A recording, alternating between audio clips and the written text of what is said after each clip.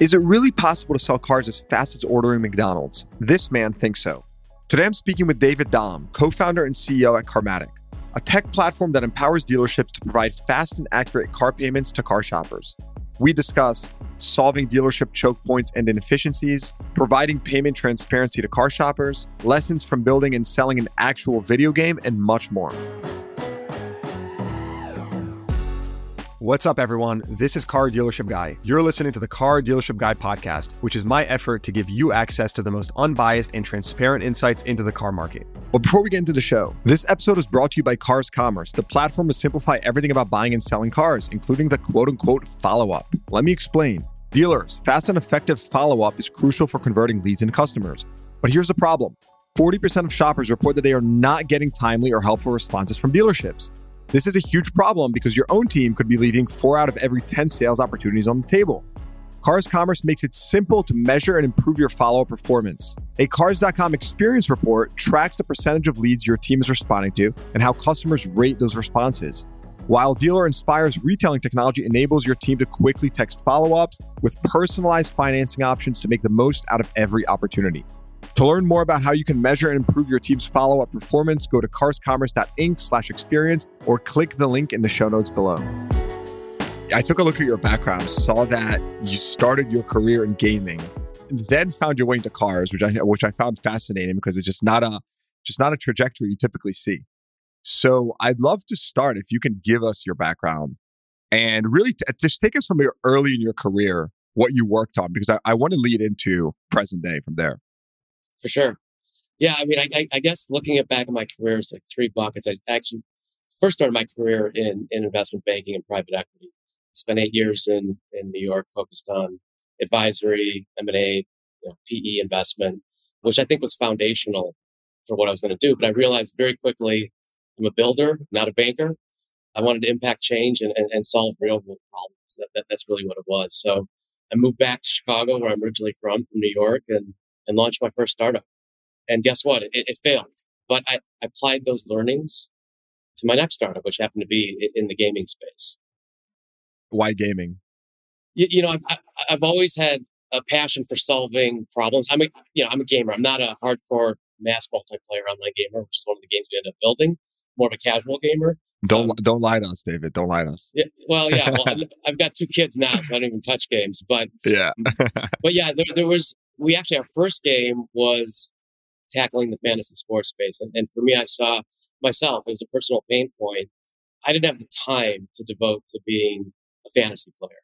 And so we uncovered this opportunity, this huge market of sports enthusiasts that wanted to participate in fantasy, but they just didn't have the time. So we created more of a session-based fantasy sports experience. And that was really kind of the foray into gaming for me.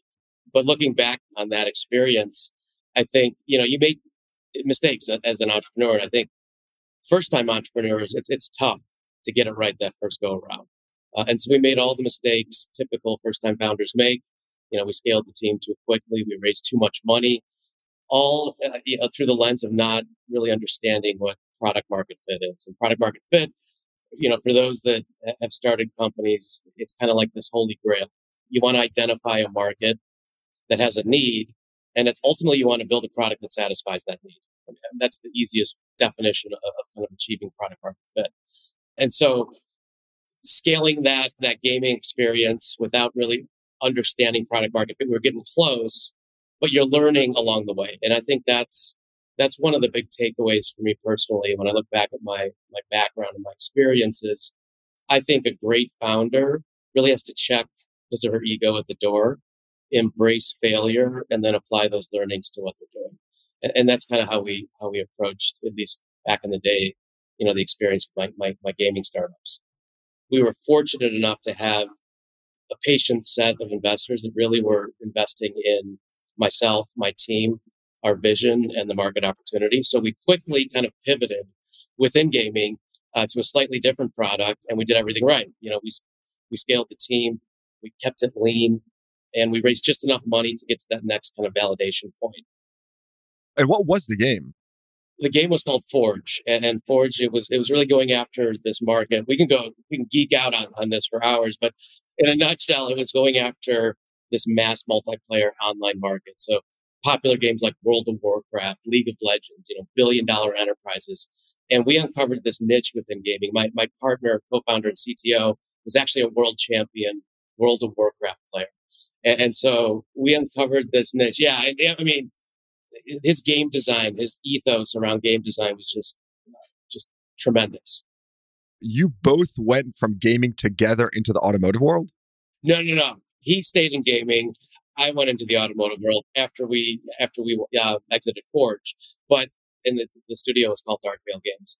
But what we uncovered really was this niche within the mass multiplayer online gaming vertical, and we focused solely on that particular style of gameplay, and that was gamers were calling out for that, and it didn't exist at the time, and that's really kind of looking back, we failed along the way to get there and eventually figured it out. And I think, I get asked a lot, what makes a great founder? And again, going back to that point, you got to check your ego at the door and you got to really be ready to learn from your mistakes. Yeah. So you said that twice now. So I have to ask, like, what was that mistake for you? At what point did you really check your ego? You're like, this is the one. Well, I think, as a founder, you come up with this vision and you want to solve a problem, but I think sometimes you get jaded a bit and biased and you focus more on the solution than the problem itself. At times you don't really understand the market opportunity, the market need. And for us, going after a quick aside. So that first game we built, the fantasy sports game, was a phenomenal game. It was sexy. We had sponsors. We had big networks that wanted to back it because on paper, in theory, it was phenomenal, but it wasn't really, one, solving a real pain point for gamers, and two, it was very limited in terms of its ability to scale. It required you to log in and play alongside a real-time broadcast of sporting event. That was our niche. But at the same time, not a lot of people can devote hours at a time to play a game alongside a live event. And that was kind of our Achilles heel. Going back to what really makes a great founder, it's living. There's a great book, if you haven't read it, The Hard Thing About Hard Things by Ben Horowitz, who's a famous entrepreneur and investor now. And there's one passage that always stuck out for me. And it was something along the lines of, that startup CEO is too busy fighting the enemy to read books written by consultants that have never managed a fruit stand. And it's so true. I lived it. I had to put payroll at one point on my personal credit card. I had to take half my company into a room one day and let them know that that was their last day because we had to survive, bleeding survival at all costs. And you can't read about that in a book or learn about it in business school. You have to live it. And so that's kind of how I've approached everything I've done in my career. And especially as we embark and have built out Carmatic, it's really leveraging those learnings and doing things the right way. And I think it's one thing to be able to kind of have that transparency and look back on your experience as a founder, but equally important, that's the tip of the iceberg. You have to surround yourself with that initial core team from day one. And that's exactly what we've done also here at Carmatic is our team is phenomenal. I've never worked with a better team. And we're going to get a lot into that because I have a ton of questions on how you built this team. But before we get there, so here's what I'm really interested in. You were the chief product officer at cars.com, right? How in the hell do you go from gaming to being the CPO at automotive tech media company? How does that work? It's crazy, right? I was just curious when I saw this, I said like why, right? What drove that? So go ahead. Yeah, after my last startup, I really didn't have an epiphany for that next massive problem that needed solving. And I'm not going to go, craft a solution that doesn't really have a real market need and a problem attached to it. I am a huge car enthusiast, huge. And at the time, I had a passion for two different verticals for two different reasons, automotive and insurance. And it turns out that a friend of mine who'd been CTO of cars.com mentioned to me that, I should go talk to the folks over at Cars that were doing cool things. So as soon as I met with the leadership team over there and Alex Vetter, I was hooked. I saw where Alex wanted to take Cars Commerce. Now it was cars.com at the time. And I wanted to be a part of it. And so I think what I brought to cars was that scrappy entrepreneurial mindset. And of course, it doesn't hurt that I have a passion for the space in the industry. So, within, a couple days of meetings with that team, I said, listen, I want to be a part of this. And I joined the organization. From there, that was my foray into auto. I guess that's now 8 years ago, which in this industry, I'm still considered green and a newbie. The average tenure is decades, but I also think that lends me a slightly different perspective, a fresh perspective. I can kind of challenge the status quo in auto, and it's certainly served me well. So, like, fast forwarding to Carmatic, which is what you're working on now. First, before I even ask you to, explain to us what you're doing and technically, what are you really doing? But what insights did you glean from cars, right? Because here you're managing, the product for one of the largest automotive tech and media companies serving thousands of dealers. You clearly see a lot. You're exposed to a ton. What were the insights that you gleaned that led you to, ideating Carmatic and what you're working on today? Yeah, I think being a part of Cars Commerce was a fantastic experience. Why? Because you kind of had a front row seat to a two-sided marketplace in auto. So you got to see the consumer pain points, but also the dealer pain points. And I think that's where I think, there's a lot of folks that want to penetrate auto with a new idea, and you're either focused on solving consumer problems or solving dealer problems. We got to see both sides. And I think for me, the big aha, and then you marry that with just my passion as a car enthusiast. I mean, I was on cars.com years before I joined the organization. I was on there daily as a consumer. And there's just a lot of pain points, a lot of friction as a shopper. And I think that was, one big aha was transparency. There's very limited transparency. It's very difficult to navigate that shopping experience in auto when you're looking for a vehicle online. So looking back at my cars experience, it was really all about how do we balance the needs of the consumer, but also knowing that we have to enable the supply side, the local dealers, with the right technology to be the ultimate advocate for their consumers. And what were the pain points for the dealers? What were the biggest pain points that you saw? I think there's a lot of inefficiency at the back of house. Look, ultimately, dealers. I'd agree with that. And I think there's a misconception too. There's this lack of trust. Look, you've got your bad actor dealers, but those are a minority. It's unfortunate that those kind of muddy the waters from the consumer's perspective. But at the end of the day, they want to build that trust. They want to build that transparency. Ultimately, I think they don't have the right tools to do that effectively. It's disconnected, it's siloed, and we've made huge strides. It's funny, I was recently talking with one of our VCs, and they flat out asked me would I've started Carmatic before COVID. And I had to think long and hard about that. And ultimately I said no. I think pre-COVID, consumer expectations have been evolving. Everyone's doing a lot more digitally online than they were in the past. But most important, you got to have the dealers willing to kind of embrace this new way of operating. And COVID ushered in this kind of behavioral change on the part of the dealer. They had to adopt digital solutions because their doors were shut for a couple of years. Coming out of COVID now, I think a lot of dealers realize that they're a lot more efficient. These digital solutions actually make them better at what they do on a daily basis. And they're introducing a hell of a lot more efficiency, transparency, and the end result is much higher customer satisfaction. So, looking back at the experience at Cars and then coming into Carmatic, one thing we were really laser focused on, and, our leadership team, my co-founder, Ken, we come from Cars Commerce, TrueCar, Auto Trader. So we had that marketplace experience, but we also said it's very difficult to tackle two problems at the same time. Let's focus on the dealer. We're a B2B sales enablement platform, and that's on purpose. Okay. And this was my next question. Like, what is Carmatic? So go ahead. Yeah. So Carmatic it's a dealer-centric sales enablement platform. Okay. What does that mean? Yeah. It sounds like a lot of fluff, right? What the hell does that mean? Right. At the end of the day, we anchor on the ability to instantly shop by feature and payment. So dealers are still in control of the sale. Our platform uses their criteria, their parameters, their payment configurations, And we're literally crunching all of the numbers and presenting accurate monthly loaner lease payments in real time, pretty much for anyone at the dealership to then position and leverage for their end user vehicle shop.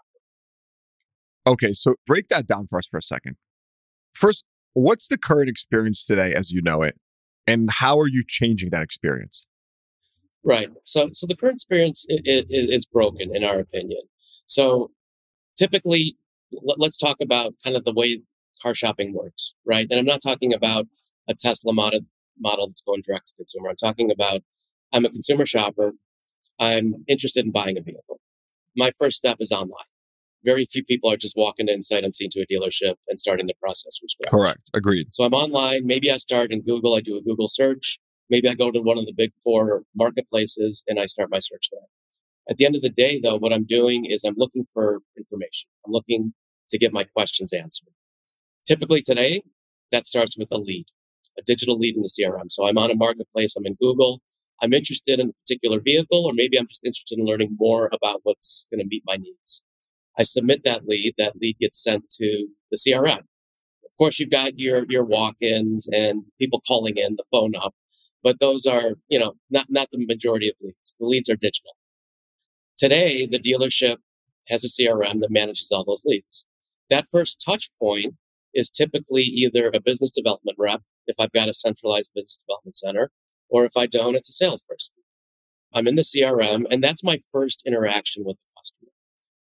Today, they don't have a toolkit to bring that customer further down the funnel. So today, what they're doing is they're picking up the phone, and that lead has a phone number and maybe a vehicle of interest. They're calling that consumer and saying, when can you come in for an appointment? That's where the process starts today. And everything is done online, and the consumer's looking for all this information before they make the decision to spend hours at the dealership. And why is that the current process? I think it's a couple different things. One, dealers don't have the software and the toolkit to be able to do that needs analysis in real time online. The other piece of that is you do have this kind of older school way of thinking. Again, going back to pre-COVID, I think a lot of dealers felt that one, offering payment transparency left control in the hands of the consumer, not the dealer. So they wanted to kind of get the consumer to come in, spend those hours at the dealership, only to then go down the funnel and present them with payment, affordability, and kind of availability needs. So, but what happens in that process, and look, I mean, the stats are real. The average time spent at a dealership, even today, is 5 hours. Once I've decided that I'm ready to come in, that's inefficient and that's broken. And so I think, the way we approached this was, what if we could kind of invert that? What if we could bring payments upstream? Because we know the data's out there. 70% of consumers, their major decision point is centered around monthly loan or lease payment. What is my affordability? How can I purchase this vehicle and afford it? And that's a monthly payment. No one's paying cash. Very few are paying full sticker in the form of a check. And so how do we enable the dealership to quickly surface, the features that are important to a consumer? I'm looking for an SUV with third row seats, lane keep assist, and parking sensors. But ultimately, my budget is $500 to $525 a month. Now, you've got places you can go to, go through a payment calculator or estimator. There's digital retailing tools that force you to land on a particular vehicle, only to then present you with a payment that doesn't translate to the showroom, doesn't translate to the desk. And that in our opinion, is a broken experience. You're saying, which I agree with both of these points, that the lack of payment transparency when someone just calls and speaks to the salesperson is a combination of technology, like toolkit, and with certain dealers, it's also a control thing. Because let's just be honest, right? We know that you have a customer that's captive in the dealership, there's just a higher close rate. That's a fact. Whether you like it or not, I know that, that is a fact. So I want to understand now what you're building, right? How is that supposed to improve this process? Yeah. And so we look at the data that we've experienced coming from the marketplace side, from any lead gen platform. And you look at those leads that are sitting in the CRM. Of course, the data shows that you get someone in the door, whether it's an auto dealership or a retail store. Once you're in those doors, of course, you've got an audience you've commanded that audience, and they're ready to buy, and they want to leave purchasing a product, whatever that product is. If you look at a digital experience, they haven't yet gone to the physical bricks and mortar location. And so they haven't made the ultimate decision to purchase.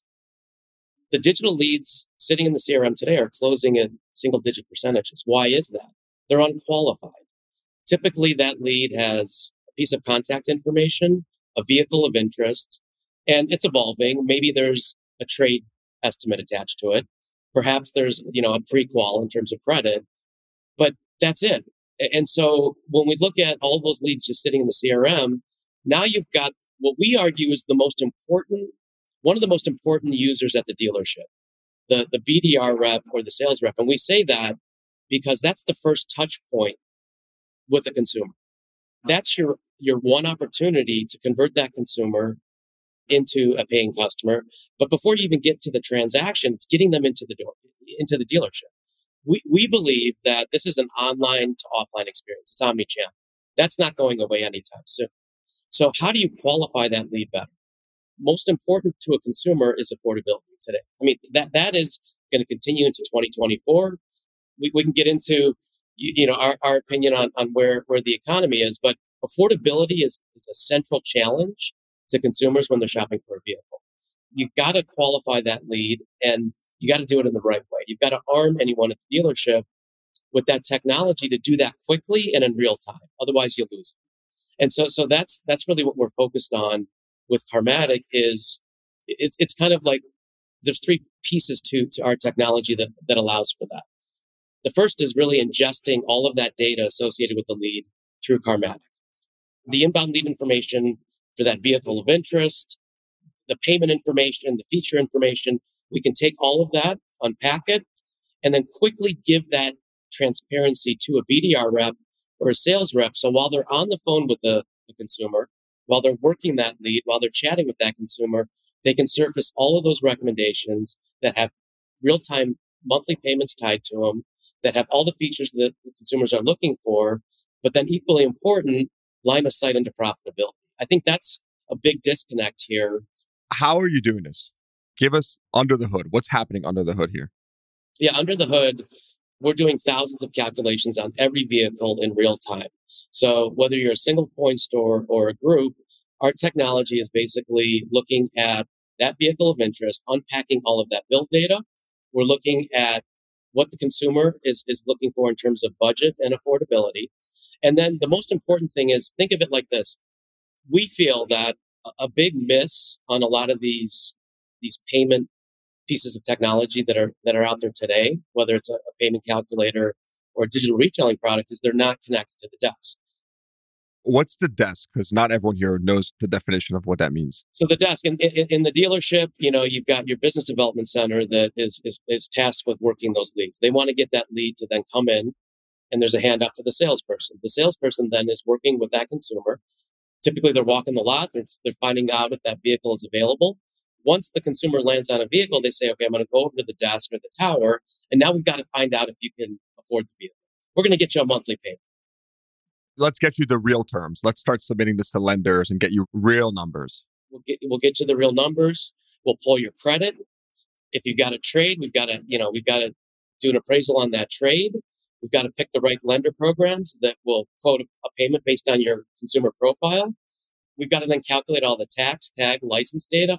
We've got to put in all of our fees. Look, the dealers need to make money. There's markups involved. They're F&I products where they have margin. So all of this typically happens at what they call the sales desk. Today, that's in the showroom.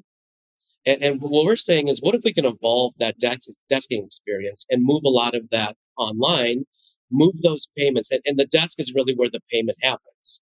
To get to that first pencil, they call it the first pencil of a payment. What if we could put a first or second pencil on every single car in real time, digitally, before the consumer comes into the show? And so one of the big ahas for us was, there's a misconception that we're trying to come up with a payment without involving the dealer. And that's entirely not the case. In fact, we're starting with the desk. What we've said is we want to reimagine what the desking experience is. We're not taking an ounce of control away from the dealer. When we set up a dealer for the first time, they're inputting all of their own configurations the way they typically do that desking experience in the showroom. We're just moving it upstream and doing it in a digital format. So explain that very simply. If I want to make $2,000 on these, subsect of cars or whatever, you're inputting that. And again, that's a very basic example, but you're basically taking that, you're putting it into your system, and then your system's able to spit out the proper payments for the customer and the car based on my requirements. Is that basically how it works? Yeah, for the most part. Again, we're inputting their preferred lenders. So dealers have lenders that they prefer to work with. We've got logic that bakes in their markups. So dealers typically will be marking up a lease rate, the money factor, or an interest rate. Yeah, and when you say markup, you're saying something distinct from what people associate with, like, price markup. You're saying a markup on an interest rate and stuff like that. Correct. Some dealers will be marking up the interest rate. Of course, the price is critical. So there is margin built into the invoice price, which is what the dealer pays, and the selling price, which is what they sell to the consumer for. So we have all of that logic baked in. Their finance and insurance products, that's also a profit center for the dealership. So, aftermarket warranties, protection coverage, things like that. All of that is ingested. Typically, this is all done at the desk while the consumer is in the showroom waiting for that first monthly payment estimate. We're doing that. We're preloading all of that, all of those inputs when we first set up a dealership. And so now, when the dealer's using Carmatic and they're speaking to a consumer, trying to get to that monthly payment, we've got all of that logic already baked in. And now we've moved it upstream, whereby traditionally a business development rep or a salesperson doesn't have any access to that. They have to wait until the consumer's in the showroom. And then what they do is they go over to the desk, and on a busy Saturday, there's a line at the desk. There's a line of salespeople at the desk waiting for that first pencil, that first monthly payment estimate. And that's part of the frustration with consumers is, one, the wait time. Two, I think a big one is a consumer gets really excited about a vehicle of interest, right? And they might see it on one of the marketplaces. They submit that lead. They get to the dealership only to find that they can't afford that car. That payment comes back and they're $200 off of what they thought they could afford. And so what if we could create that transparency, bring that upstream before the consumer comes in? They've got 5 vehicles of interest and they have a sense of what that monthly payment's going to be. By the time they get to the dealership, there's no disappointment. And I think that's what we're seeing in real time is less frustration, especially as we go into 24. Again, in this high rate environment, consumers don't know what they can and can't afford.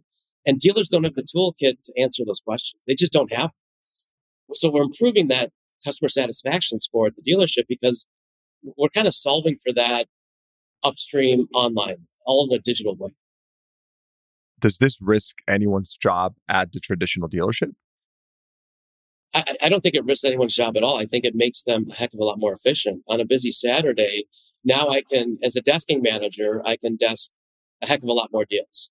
As a salesperson or a BDR rep, I can handle a lot more customers than I'm typically used to handling. So think about, again, going back to that busy Saturday, as a salesperson, it's one-on-one. It takes me so much time, not only to find that the vehicle is available, to find the right features, etc.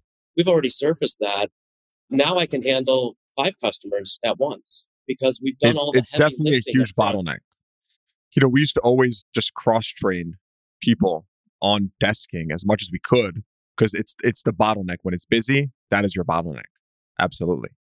Yeah, and I think it's a huge bottleneck. And look, I'm as I might have mentioned, I'm a huge car enthusiast, and my wife actually, she loves kind of changing out her truck every few years. So we lease her vehicle. Even knowing what I know and being part of the industry, it's so frustrating to get that monthly loan or lease payment. In our case, the lease payment. I think part of that is this unwillingness on the part of the dealer to want to present that payment online before I come into the showroom. But I don't think anyone's approached it the way we have with Carmatic. Again, How we're so? not changing the way they desk deals. We're not changing the way they get to that first, second, third, final pencil of a payment. All we're doing is automating that, all of those processes, and doing it in real time and bringing it online. And I think that's a big disconnect with just transparency in general. You got this online to offline experience that's so broken because that initial payment, so those that are doing it online and offering some kind of monthly payment estimate online, it doesn't translate to the show. And it's broken. I don't think anyone's really started with the desk and then built an experience around that affordability and transparency. And that's what we've done. All right. So very nitty gritty question. You are not the bank. The dealer here is not the bank. You are working with banks or with the dealers' banks to get their info. But how are you able to provide that correct payment for a customer if you are not actually the lender? This customer is not actually being sent to the bank. How are you doing this? Great question. So we've built a lot of back-end partnerships with data providers, whether that's lenders. I've looked into some of these things. Let me tell you, I've looked into some of these things. And so, I quickly discovered that Capital One does not put out rate sheets. How the hell do you know what they're going to act and what they're going to do when they don't put out this data? But anyways, so go ahead. So we've built a lot of partnerships with all the data providers that ultimately arrive at that monthly payment. The lenders are a big piece of that. So we are pulling in real-time programs. We have over 200 lenders on our platform. We've got the captives, third parties. And what's interesting is that long tail of credit unions. I don't think a lot of people realize that a lot of dealers are really leveraging credit unions. Especially nowadays. They offer, a lot of them offer better terms. They can get a customer in at a lower monthly payment, and the dealers can actually make more gross because of those terms. So we're ingesting all of that data. On the OEM side, we're ingesting all of the real-time rebates, incentives, etc. You do new and used, right? New and used, of course, CPO, in transit, all of that. But at the end of the day, to get to that monthly payment accuracy, of course, we've got to have the right programs. And so our system is doing that automatically for the dealership. If we've got dealers that only want to use the captive lender, fantastic. When we onboard every dealer, we work with their preferred lenders, but then we're also offering access to our entire lender network. And we think we've got one of the most robust lender networks in terms of coverage in the space. And I think that's really important, offering that objectivity and that range of choice for dealers. We've actually heard from dealers that by leveraging Carmatic, we've uncovered lender programs that they didn't know existed. Yeah, because you know of it through your data, and maybe the desk manager just happens to not know about it. That makes sense. And that dovetails into kind of the second piece, which we haven't touched on, which is profitability. So in addition to putting a monthly payment instantly on every vehicle in real time across the entire lot, or if you're a group across the campus, we're also putting a gross profit on every vehicle. And so now we've got line of sight for the dealership on profitability. Today, the dealer has to land on a car, pick the right program, do all of that kind of heavy lifting to arrive at the profit. We put a profit on every vehicle. And, the next question is going to be, well, now you're taking profit away from me. You're taking control away from that. And that's absolutely not the case. In fact, what we're doing is we're balancing the most profitable vehicle with the lowest monthly payment for the consumer. I've got a consumer that comes in and says, my budget is $500 to $525 a month. Here are the features I want. Here's the kind of vehicle I want. Our system looks instantly across the entire set of inventory, finds the vehicles that meet those kind of affordability needs of the consumer, but then starts with the highest profit. And so if you're able to get a consumer into a vehicle within that monthly payment range, we're going to balance that with the highest profit for the dealership. And you're not consumer facing, right? Like you said, you're a sales enablement tool. You are completely on the back end. Correct. Okay, so walk me through this, right? Any consumer listening to this knows that you could go on a dealership's website right now and get that crazy monthly payment range, which is incorrect. Unless they have some great software, in which case it may be better. But needless to say, we all know the ones that are incorrect. Every dealer listening to this is probably thinking, oh, well, I work with some digital retailing tool that enables my customer to get some monthly payment, which is also probably incorrect. Maybe it is correct if they're working with another great partner. And there are some great partners in the industry. I want to understand now, if you are successful, meaning if every dealership today had adopted Carmatic, your product, would you make the digital retailing tool obsolete? And the reason I say that is because if most digital retailing tools are not providing accurate monthly payments, and again, there's exceptions. I'm a huge fan of AutoFi, for example. They're a partner of the podcast, and I've really believed in the product for many, many years because they built a phenomenal, product that integrates with other lenders. But the point I'm trying to make here is, if you're successful, right? How does that impact the whole digital retailing world? Or better yet, how does that impact the front end consumer experience before they even get to submitting that lead?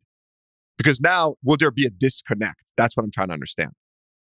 I think when you look at some of the digital retailing tools out there, they're really not being used by the dealership as a transactional tool. And we're big fans of AutoFi as well. I think if you look at some of the other players, they're really being treated as lead gen. And the reason being is there is that disconnect because they're not truly connected to the desk, meaning the digital retailing tools, or we'll call them payment estimators, etc. Yeah, it's a super lead. It's a lead which is more detailed. And we hear that time and again from all of them. And again, I don't want to paint a broad brush because it's with very few exceptions. There's companies that have built the intellectual property like AutoFi and some others where they actually have integrations with lenders. But otherwise, there's many that are just super leads. Correct. And if you look at those super lead gen providers, because one, they don't have the depth of coverage of the lenders and the lender platforms, they're really not connected to the desk in the sense that that payment is unwound. The desk is not leveraging the lead in the same way that, let's say, a salesperson or BDR rep is. So I'm on the dealer website, and let's say I've got a digital retailing tool on that website. It's still a monthly payment estimate. Unless, again, I'm direct to lender and I've got that direct connection with the lender. Great. Now I've got, making it up, I've got a partnership with Capital One, and we're going direct with Capital One or Westlake. Fantastic. But what about all those other deals where the dealership is working with other lenders, the credit unions, some other third parties? Let's say I've got a consumer that is basically, look, I'm a Chase customer. I want to work with Chase. What happens then? So I think what happens when the customer gets into the dealership and they get put to the desk is essentially unwinding that deal and redesking it out based on how they want to conduct business. And I think that's the big disconnect. So it's extremely frustrating for consumers when they get a monthly payment estimate on the dealer's website or they're on a marketplace site and they get to the dealership and they're working with a different lender and that payment is wildly off. So I think as we evolve Carmatic, we are actually in the middle of testing a consumer-facing piece of functionality, shop by payment at the group site level. Okay, things are getting wild over here. We're getting wild. And look, putting my founder hat back on, making the mistakes we've made in the past, we want to get that B2B sales enablement piece right first. We don't want to get distracted with that's the goods. That's the meat and potatoes, as I like to say. Yeah, and we get really excited because no one's focused on arming that first touch point at the dealership, the BDR, the BDC rep, and the sales rep with a toolkit for them to do their job better. It's baffling to me. Today, the BDR rep has the CRM and they're working with the dealer website, which is the same experience that the consumer sees. And so how are you able to be a better advocate for your consumer shopper when you're using the same toolkit that the consumer already has access to? So we've said, what if we could build a product that is really focused on those two use cases? The BDC, the salesperson. Of course, we have desking managers and folks at the desk using our product as a desking tool, but we're really kind of reimagining desking. We're evolving desking. And believe me, I totally get it. It clicked for me, I think 20 minutes ago when I was like, aha, I get exactly the bottleneck that you're solving because I've experienced this firsthand and it's painful. And getting back to your point on longer term, as we evolve Carmatic and we become embedded in the workflow, that's another big learning for me personally was, coming from the digital ad side of the business, the marketplace side of the business, and really focus more on pure SaaS, you really have to embed yourself in the workflow and make yourself sticky. You can't change behavior. You have to augment their existing processes. But if you do that right, now you really open up a lot of opportunity to then expand that functionality. And so we're anchored on improving that desking experience, evolving the desking experience to make it a lot more accessible. Once you do that and you've built trust around payment accuracy and payment integrity, now you can start looking at how do we surface this in front of consumers in a much more effective way. Today, consumers can't go into Carmatic.com and start searching for vehicles. That's on purpose. Yeah, and it's smart because you're just not competing with the flood of kind of front end tools.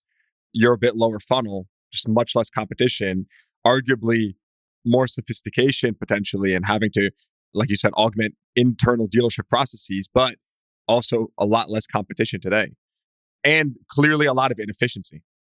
A lot less competition, a lot of inefficiency. But it's interesting you mentioned that. We really haven't had a chance to talk about our enterprise solutions.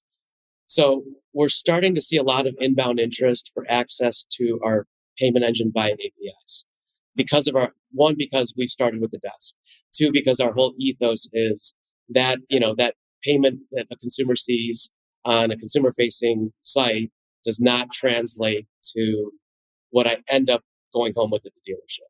So we're starting to work with partners who see, valuable integrations that enable their solutions with a best in class payment technology. So, and one that's tied to the showroom. For me, that's what gets me out of bed. That's what gets me so excited is the consistency, that link from online to offline when it comes to that monthly payment. So you're going to start to see Carmatic in multiple places.